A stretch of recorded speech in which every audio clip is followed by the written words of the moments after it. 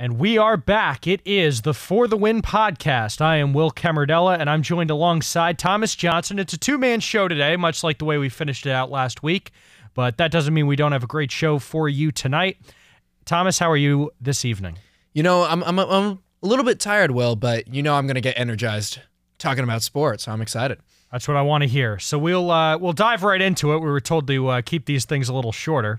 And we will start with the sport that opened up its season tonight, and that is the National Basketball Association. Just as we're recording this, the Denver Nuggets put a finishing touch on a 119-107 victory over the hometown Los Angeles Lakers. The Phoenix Suns will tip off in San Francisco against the Warriors in just a few minutes.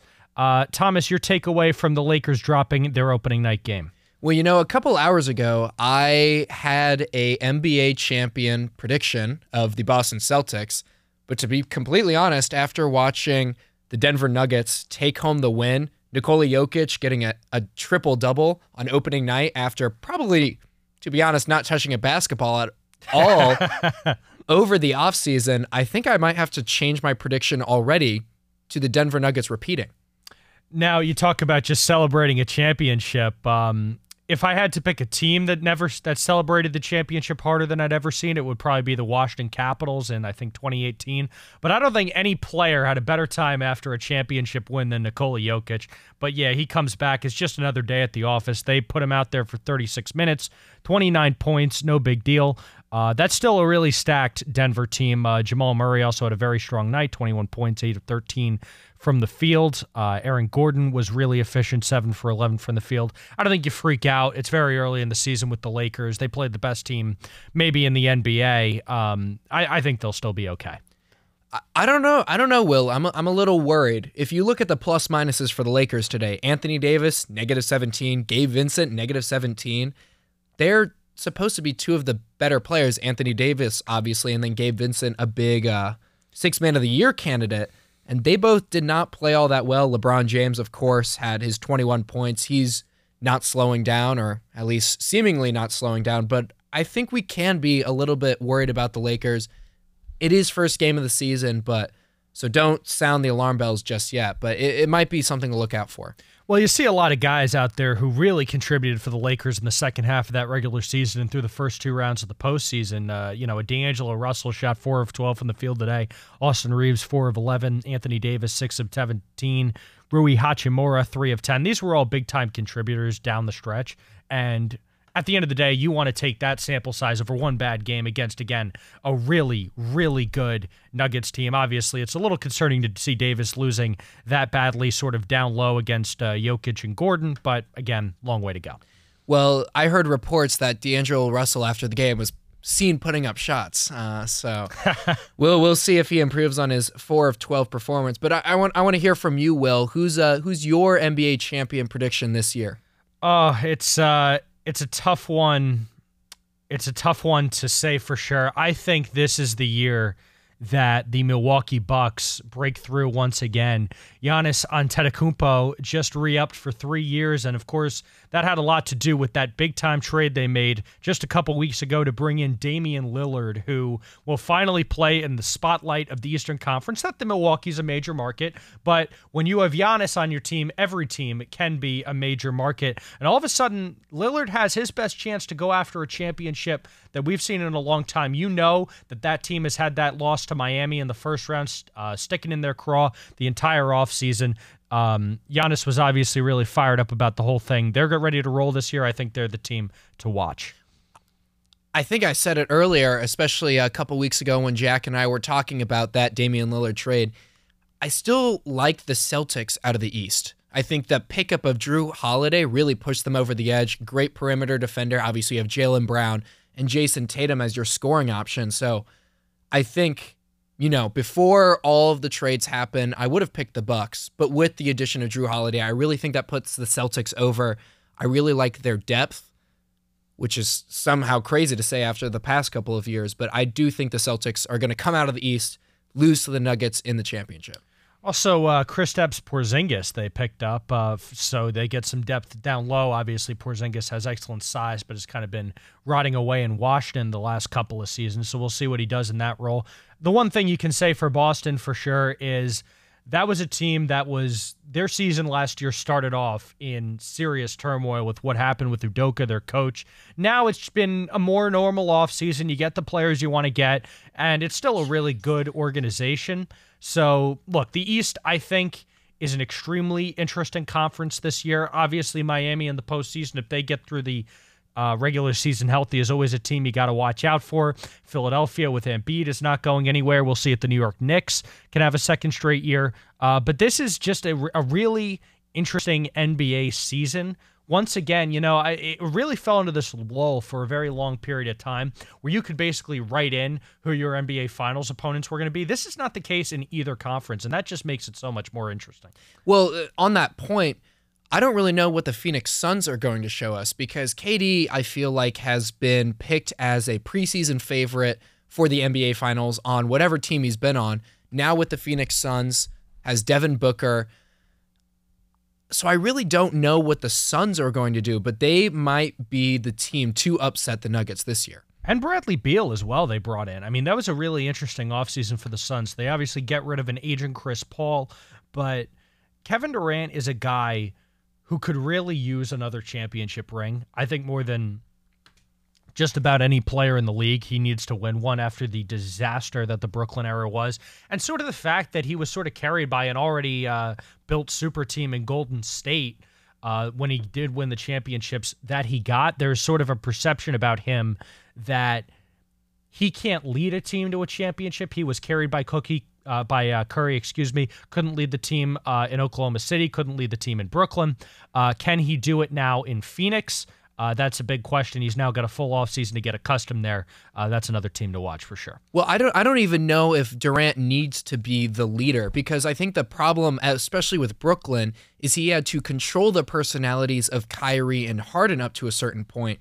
Now Devin Booker, not really that polarizing of a player. Bradley Beal, also not that polarizing of a player. They have great center depth. DeAndre Ayton is no longer trying to be that number one man. Now it's Bol and Yusuf Nurkic down low. So I think this is not only a team that Kevin Durant doesn't have to lead for, he doesn't even necessarily have to be the number one scoring option night in, night out. You can rely on Booker for that. You can even rely on Beal for that. So I think this is a perfect situation for Durant.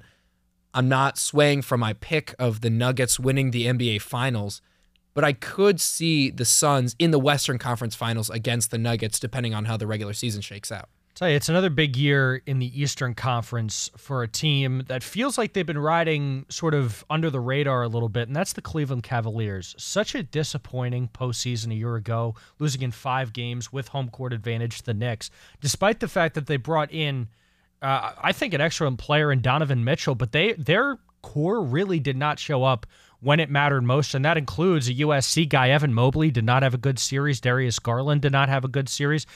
They're bringing back basically that entire core. No huge major changes this offseason for the Cavaliers. Can, in a second year with Mitchell and all those guys, they actually make themselves a factor in the Eastern Conference? That's a big question. Well, I think there is one very significant change that doesn't really show up on the stat sheet, the roster, and that is playoff experience.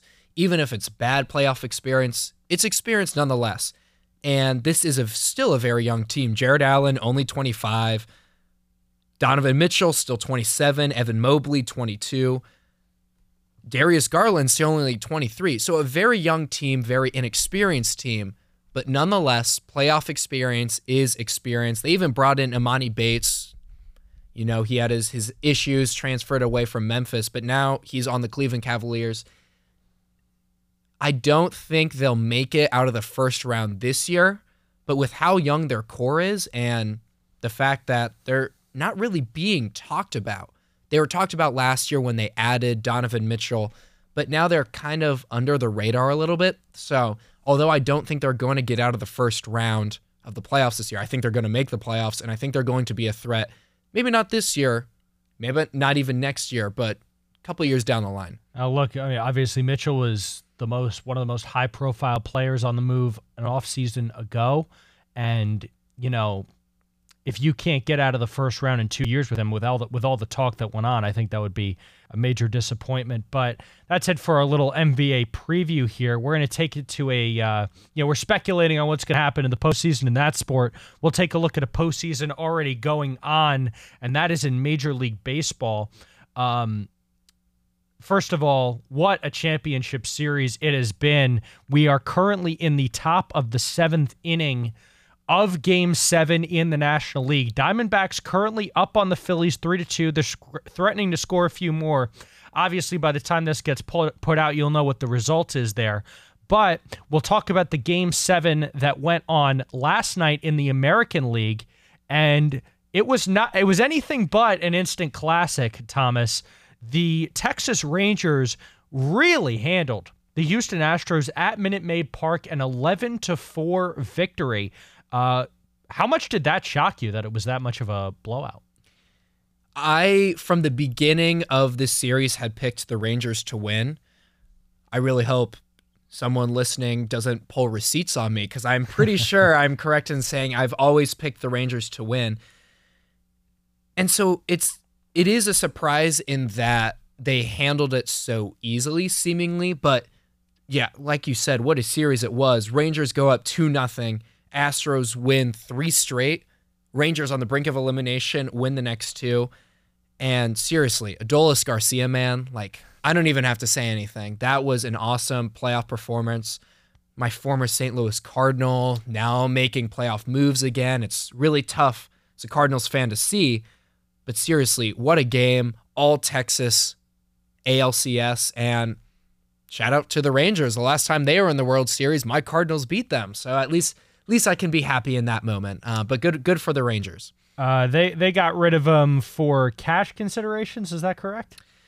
They DFA'd him and traded him for cash considerations. Yes. Yeah, that hurts. That hurts. As a Mets fan who's seen many former players of mine really dominate in the postseason, I know how you're feeling. I'll tell you, the most shocking thing for me was Christian Javier, who was having a really outstanding postseason going into this Game 7. I tell you, you have a guy who's going in with a 1.69 earned run average, who allowed 2 earned runs and 3 hits in 5 2/3 in his previous start against the Rangers in this series, and he did not get 2 outs in the biggest game of the season before allowing Texas to get 3 runs on the board. And it is just amazing how quickly a game like that can get away from you when you don't get a starting pitching outing that you're looking for.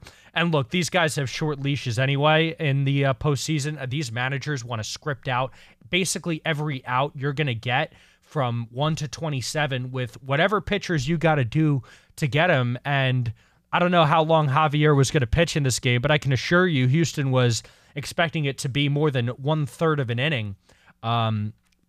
It was not. Texas a lot more on script. Scherzer didn't get out of the 3rd inning, but I don't think they necessarily needed him to. Jordan Montgomery in relief was unbelievable. 2 1/3 inning, didn't allow a run. And then from that point on, you're in the late innings. You've got this big lead. It was basically just smooth sailing for Texas. That is a dream Game 7 script for the Texas Rangers. And they've got to really like their chances, no matter who the National League team is, with the kind of talent they have and the way they're playing baseball right now. Well, I want to go back onto the decision to start Max Scherzer, because coming off of an injury, if you're the Texas Rangers manager, do you actually start Scherzer? I mean, he didn't have a great performance, and obviously the Rangers were able to avoid that with how potent their offense is, but he only pitched 2 2/3 inning and gave up 2 earned runs. And obviously Jordan Montgomery was the one who relieved him. So you wonder, could or should they have just started Montgomery in the first place? What do you think, Will? I mean, maybe they should have. At the end of the day, Bochy is a guy who is going, he's an older school manager, an out-of-the-box manager, but still one who's going to trust the guys who have been there and done that, and that's certainly Max Scherzer. Of course, I would counter that Scherzer has not been a good postseason player since he got to this side of the age of 40, which isn't a huge shock. His ERA this postseason, almost 10. He was terrible in his one start with the Mets last year. But again, he is a guy who has experience pitching in the biggest stages in baseball, and I think that's something Bochy valued. And, look, he wasn't great. They didn't need him to be, though, because at the end of the day, the other guy imploded for Houston, Javier. So it didn't necessarily matter. And, you script these things out where I can basically have two guys who know how to start games go out there and get me through basically the first 5 innings they've combined to pitch. And then at that point, it's just trusting your bullpen guys that have gotten you there. Two guys in middle relief, both had postseason ERAs under 2. And by the time you go to the 9th inning, the game was basically all wrapped up. So, look, you can second guess it. I don't love Max Scherzer in these spots at this stage of his career, but at the end of the day, it worked out for Texas. Well, let's go back a little bit, and the Brian Abreu suspension. The Astros were incredibly upset, thought they were showing favoritism to the Rangers, that is the MLB officiating. I thought that was completely fair that Abreu got the suspension, and I was surprised not more suspensions were handed out. And so I just want to express my gratitude that the officiating didn't necessarily get in the way of the series, didn't take other players out of the series, didn't hand out any other suspensions, unless I'm completely missing something, and it was just Abreu. I don't know how you feel about that, Will. I thought this suspension was really fair, dealt really well in such a high leverage situation where if you take, let's just say Adolis Garcia out, who had 2 home runs last night, Rangers fans would be just incredibly, incredibly upset. Abreu, or relief pitcher, not the biggest loss for the Astros. I don't know how you feel about that, Will. Well, he certainly wouldn't have been worth the 7 runs that they lost by in this game 7. But if you're an Astros fan, I don't think you want to be going down the road of who's getting preferential treatment with suspensions. At the end of the day, even if there were no chance of suspensions, I think throwing at guys intentionally and giving up free bases in the postseason is just flat out stupid. I don't know what he was doing. And at the end of the day, it's been well established that guys who are evidenced to clearly be throwing at people intentionally, which was clearly the case in this scenario, are going to face discipline from Major League Baseball. And that's just the beginning and the end of it. I don't think the Astros have a leg to stand on here. Oh, and the thing is, Brian Abreu actually appealed the decision and doesn't have to serve the suspension until 2024. So he did pitch last night. Yeah, exactly. And in that appearance, he did not pitch well at all. So honestly, if you are an Astros fan, did you really want Abreu pitching at all? He gave up 2 earned runs in 1 inning of work. So good on Major League Baseball for letting him serve the suspension in a lot less place of leverage, if you know what I'm saying. So, but I thought the situation was incredibly handled by by Major League Baseball, which can't really say these days for some issues. All right. Well, it's a tight game in Philadelphia still. Obviously, Game 7 in the Northeast, I mean, it's just October baseball. It's a lot of fun. Although the Diamondbacks have doubled their lead. It's now 4-2. They're in the 7th inning stretch at Citizens Bank Park. We're not going to speculate on who's going to come back to whether or not the Phillies are going to come back to win. But if you're sitting in Texas's shoes, is there a team you'd rather see in the World Series? I'd definitely rather see the Arizona Diamondbacks. Look at the playoff experience on the Phillies. Look at the Citizens Bank Park atmosphere that the Phillies have, and just the loaded lineup for the Phillies. Harper, Castellanos, Schwarber, there's so many big names that if I'm a Rangers pitcher, I'm just shaking my boots. I do not want to face them. The Arizona Diamondbacks, don't get me wrong, a good team, but a team that only won 84 games in the regular season. Corbin Carroll, one of their better players, is really young. He's never played in a World Series. So if I'm the Rangers, I would much rather play the Diamondbacks solely on experience alone. I think you'd also really fear what the Phillies have at the top of their rotation with Aaron Nola and Zach Wheeler. And when you get into a World Series and it really is just get yourself across the finish line to win 4 games, I don't think it's a shock that you could see one of those guys maybe 3 times over the course of the series, whether it be in some big bullpen outing or starting on short rest, whatever it is, they're going to try and use those power pitchers to get as many outs as possible. Now, the Philadelphia is a little weaker on the back end. Obviously, Craig Kimbrell's had a rough go of it in this series, but Texas has gotten quite a bit of offense in the postseason so far, so you don't necessarily want to face elite pitching. I think elite pitching beats elite hitting in most instances, as most statistics will show you. So, yeah, definitely you'd rather face the more upstart Diamondbacks, in my view. Well, October and going into November baseball is stuff made of legends. Like, I think one of my favorite playoff baseball memories is Madison Bumgarner coming in off of short rest to pitch in the bullpen, and he made himself into a playoff legend.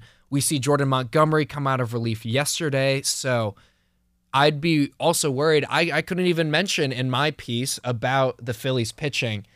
So I think I'm going to take, if the Diamondbacks come out of this game, which at this point it's looking like they are, but you never know with October baseball, like we've been saying, I'll take the Rangers if the Diamondbacks come out of this game, but I'll take the Phillies if the Phillies come out of this game. Speaking of taking risks, actually, the Phillies had just brought in Zach Wheeler to close out that last inning, get the last out, and keep it a 2-run ball game. So Phillies backs against the wall. You see the risks they're going to take. Other note, again, you mentioned the Mad Bum moment against the Kansas City Royals, and I believe 2014 that was.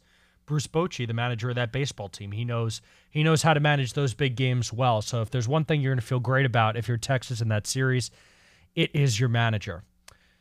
So a lot to be excited about in sports right now. But if you are a college football fan currently attending the University of Southern California, you're probably not one of those people really excited about what's going on right now, because it is week 9. We still have 4 games left for USC to play, and their season is basically now just, can they play spoiler in the Pac-12, and what bowl game are they gonna go to? They lose to Utah in a real heartbreaker, 34-32, on a game-winning field goal at the gun at home to get that dreaded second loss. No 2-loss team has ever made the college football playoff in the 4-team format. USC's done. Thomas, how disappointing is year 2 under Lincoln Riley? To be completely honest, incredibly disappointing, number one. But number two, I would rather have it happen here than get my hopes up, undefeated team heading into the Washington game. And you lose to Washington, you lose to Oregon on the road. I don't know about you. And obviously, the way it's looking, they are going to lose those games anyway, potentially be a 4, if not a 5-loss team, which seems crazy to say. But the question is, was this unexpected or was this completely predictable?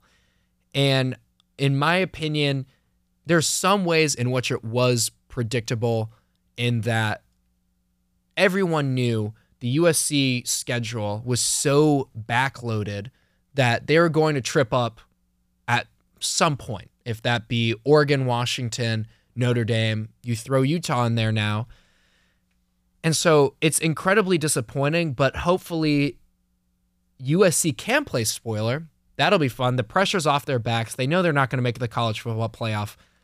I mean, look, they could be the first 2-loss team. It's not going to happen. Let's not start this. It's not going to happen. I know they are out of contention. But if any team, if they beat Oregon, Washington, and they beat one of those 2 teams again in the Pac-12 championship, it can happen. USC, that is not going to happen. I'm not putting that into existence. USC is not good enough to do that. But they can play spoiler if they give Oregon that second loss, or maybe they give Washington that first loss, and then let's say Oklahoma's undefeated, Michigan's undefeated. We probably need to talk about Michigan a little bit too. Georgia's undefeated. There's not really, Florida State's undefeated. There's not necessarily a spot for Washington if all 4 of those teams are undefeated. So USC is in a perfect spot here. They can play spoiler. And look, Lincoln Riley now knows, and hopefully he gets better. Currently, reports are he's missed 2 days worth of practices because he's feeling under the weather, is on bed rest according to his doctors. Hopefully Lincoln Riley sees this here now, sees all the criticism, and he can now say, these are the changes I need to make. I don't know if that is firing Alex Grinch. That seems like the obvious choice of many choices. Probably also needs to change his offensive play calling, as you talk about in your column yesterday. And hopefully it sucks for USC fans right now, but these 2 losses in back-to-back weeks can galvanize the USC coaching staff, galvanize the whole athletics department to make the right decision and make good decisions for the sake of the football team and get rid of all personal feelings. Well, Thomas, you asked the question, was this predictable? You're correct that when you looked at this schedule going into the year, it was not an unfathomable situation that USC could take a couple of losses. That's not what surprised me. What surprised me is how it's looked. The Notre Dame game, we talked about it a week ago. USC should never be completely uncompetitive in a game like that. Utah, really good football program. I get it. They started Bryson Barnes at quarterback this week, a guy who has a trouble most of the time completing over 50% of his passes and getting a QBR above 50. Basically did whatever he wanted to this USC defense. And by the way, Utah is now 3-0 against USC in the Lincoln Riley, Caleb Williams era. I'll also say I am shocked at how bad this offense has looked in the last 2 weeks. Yes, USC put 32 on the board, but you take away a pick 6 and a punt return that had a drive start in the red zone, USC would have had 20 points. Again, USC with Caleb Williams under center should not ever be scoring 20 points. I don't care how good the opposing defense is.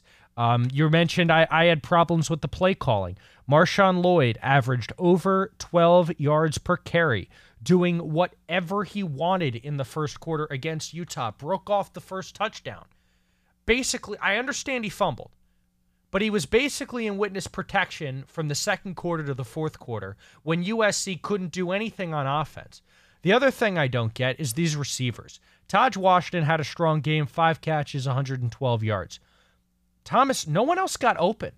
Like, these Caleb Magic plays, we saw him doing the same ones where he's dropping back in the pocket, looking around downfield. It's why he doesn't always necessarily take off when he breaks contain. But last year, he was finding guys slipping open, and this year he's not, which is shocking because a lot of the receivers are literally the same. Mario Williams really has not been a factor this year in the offense. Dorian Singer really has not been a factor this year in the offense. I didn't think they were going to miss Jordan Addison as much as they do. But this wide receiver core really, really is not getting the job done, really for 3 straight weeks now. I didn't think they were very good against Arizona either. And the big picture thing here is, despite what some may speculate, I do think Lincoln Riley will be the head coach here next year. But Caleb Williams is going to be in the NFL. This is a Heisman winner who, at his best, has given you better quarterback play than I think you could ever expect to get on the collegiate level. You're not going to get that kind of quarterback play next year. So 2 years of Caleb Williams, and you have 0 college football playoff appearances to show for it, likely no conference championships to show for it, and as of now, no bowl game wins to show for it. It's a tremendous wasted opportunity, and when something like that happens, I do have to focus my attention on the guy who is responsible for everything, and that's the head coach, Lincoln Riley, who's right now, his record at USC does not look all that different from Clay Helton's when he started here. Yeah, both through 22 games, Clay Helton, 17-5, Lincoln Riley, 17-5. Quite embarrassing. But on that Caleb Williams point, because you're right, the wide receivers have just not been creating separation. A bunch of these are 4-star guys, really good coming out of high school. You almost have to ask the question, are they not, how do I phrase this, Will?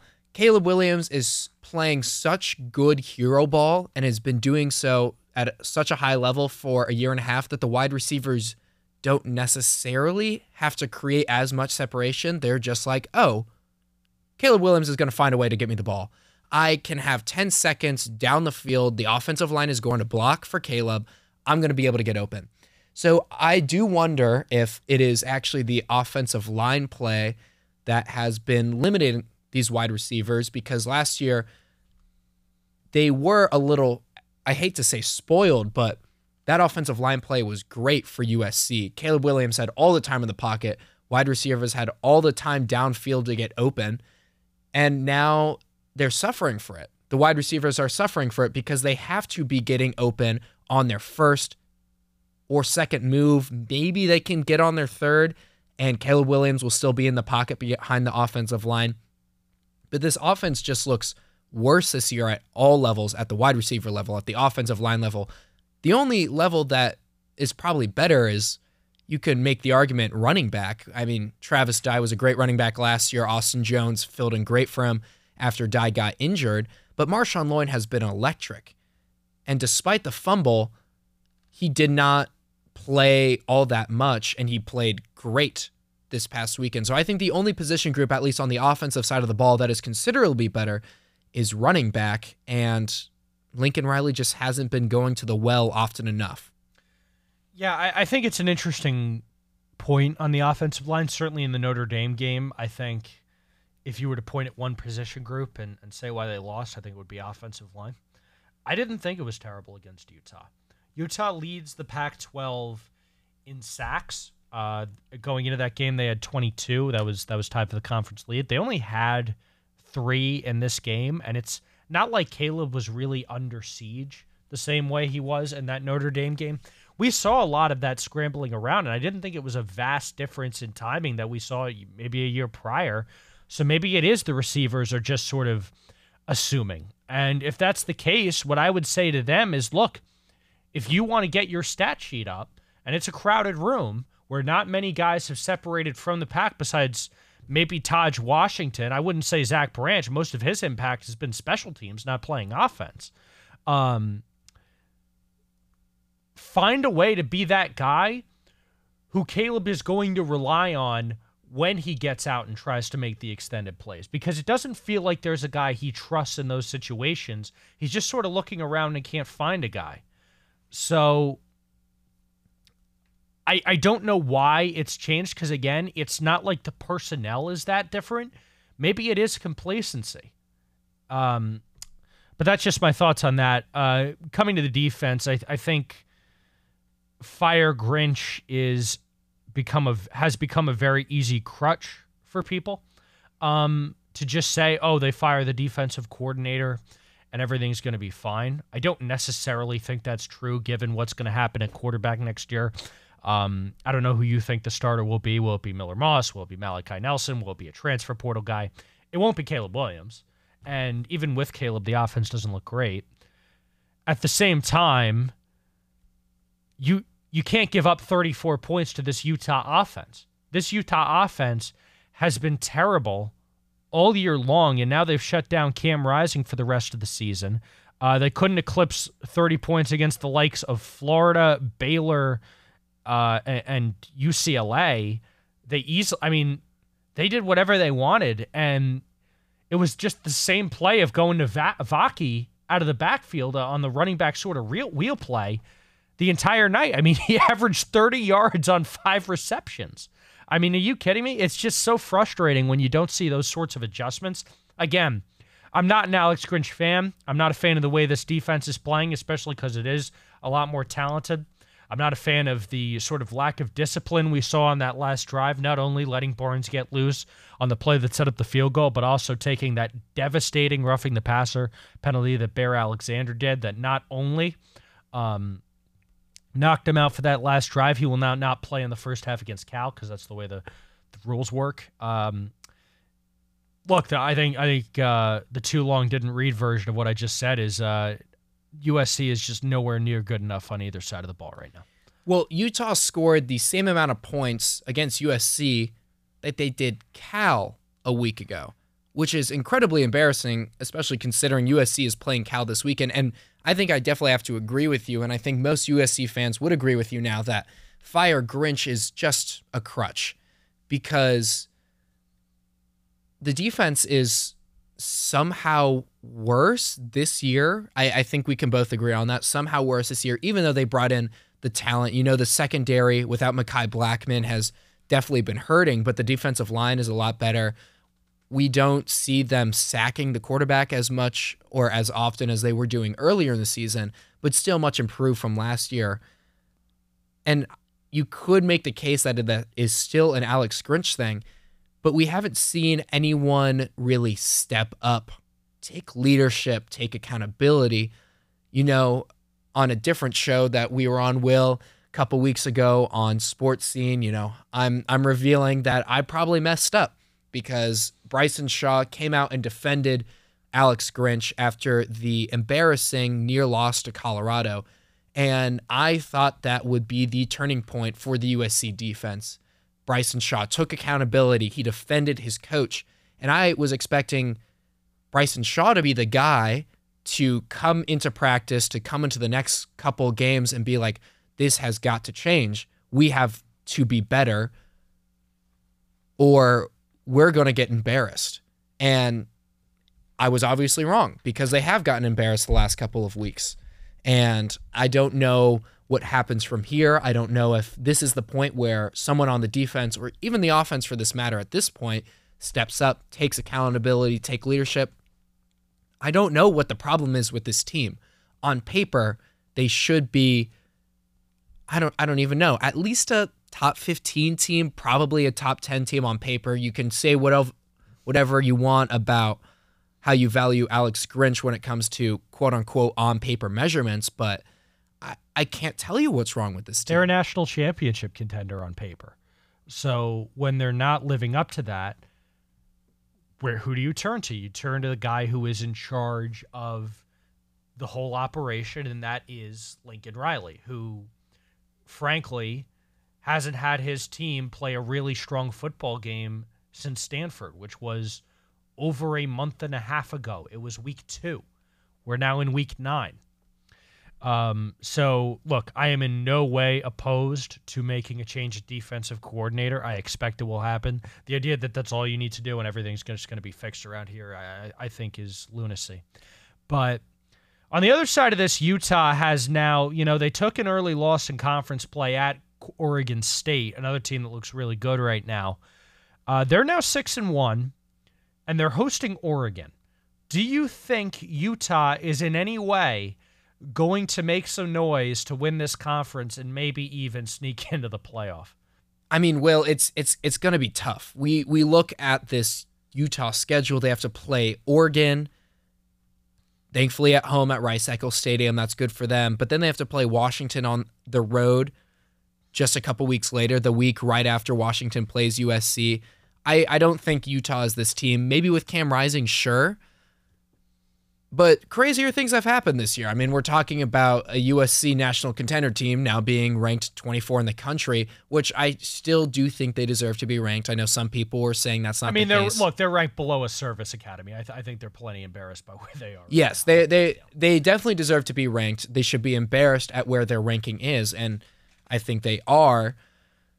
But Utah is not a top 4 team in this country. If USC gets boat raced by Notre Dame 48-20, and then Utah needs to beat that same USC team on a walk-off field goal, are supported by a 15-yard targeting penalty within the last 2 minutes, plus Bryson Barnes getting a 20-plus yard rush. That's not a top 4 team in this country. And again, we've seen crazier things happen. Utah is the back-to-back Pac-12 champion for a reason, but I don't think they can get past Oregon and Washington. I don't think they can get past even one of those teams. Look, I agree with you. I think Utah is still too limited on offense this year to go on the run they would need to win this conference or make the playoff. I will say I have a ton of respect for Kyle Whittingham, their head coach. You talk about a guy who knows how to build a football team in his image. Utah this year is so physical on both sides of the football at the line of scrimmage. They run the ball pretty well considering the fact that every team just expects them to hand it off 40 times a game. Their defense is really excellent. They're physical, they're tough, they're gritty, and they do it in a non-traditional college football market. That's a team. You talk about teams moving conferences. I feel as good about Utah's chances to really make some noise in the Big 12 as I do as any team that's moving, frankly. But we'll go a little broader with the college football. It was an interesting week. A lot of games you presumed were going to go one way and didn't necessarily. Florida State got scared by Duke a little bit. Oklahoma scared by UCF. North Carolina losing outright to Virginia, in my opinion, the worst team in Power 5 they lost to. But meanwhile, the Michigan Wolverines just keep on humming. A 49-0 win over their in-state rival Michigan State. But that's not the story with that team right now. The story with that team is a potential sign-stealing scandal that's still sort of ongoing investigation-wise. But Thomas, what do you make of the rhetoric surrounding the Wolverines right now? Well, we only have a couple more minutes, Will, so I'll keep this brief. But if Michigan gets the same punishment that USC got for the Reggie Bush scandal and, prorate it to their crimes, you could see a multi-year postseason ban, who knows, double-digit scholarship reduction. This is really serious. And originally, I didn't think it was because I didn't understand the rules. But Michigan was sending, what was his last name? Sorry? His name. What was his name? Whose name? The guy they are sending. That has been revealed since. But whatever his name was, he bought. It was Stallions. Stallions, yes. He bought tickets to not only Big Ten opposing teams, but other college football playoff contenders, which is just crazy to me. And it's really serious stuff. And I don't know what the NCAA is going to do. I think the Big Ten will try to defend Michigan more than the Pac-12 defended USC around the whole Reggie Bush stuff, but pretty serious stuff, Will. Yeah, they like to bend the rules in Ann Arbor, especially under Harbaugh. We already saw recruiting violations. Harbaugh had to take a self-imposed 3-game suspension to start the year, which, really means a lot given how tough their non-conference was with the likes of East Carolina and UNLV. It would be nice to see, look, the investigation's ongoing, but if in fact these allegations are founded, it'd be nice to see them get a little bit more than a slap on the wrist. And the last point I'll make on this is you can see sort of reverberating around college football the reactions to this and sort of how seriously other teams take it. There's a clip going around of the head coach Greg Schiano at Rutgers sort of saying, like, there's some weird stuff going on, like during a game against Michigan, clearly insinuating there was some foul play. We're now seeing Lincoln Riley calling plays behind a screen on the USC sideline. So obviously these teams understand how serious a violation this is. And, you'd like to see the NCAA grow a spine and hold those who break the rules accountable if, in fact, that's what was going on. But we're going to call it here. That's going to do it for the For the Win podcast. Real good discussion across the sports landscape today. For Thomas Johnson, I'm Will Camardella. We'll see you next week.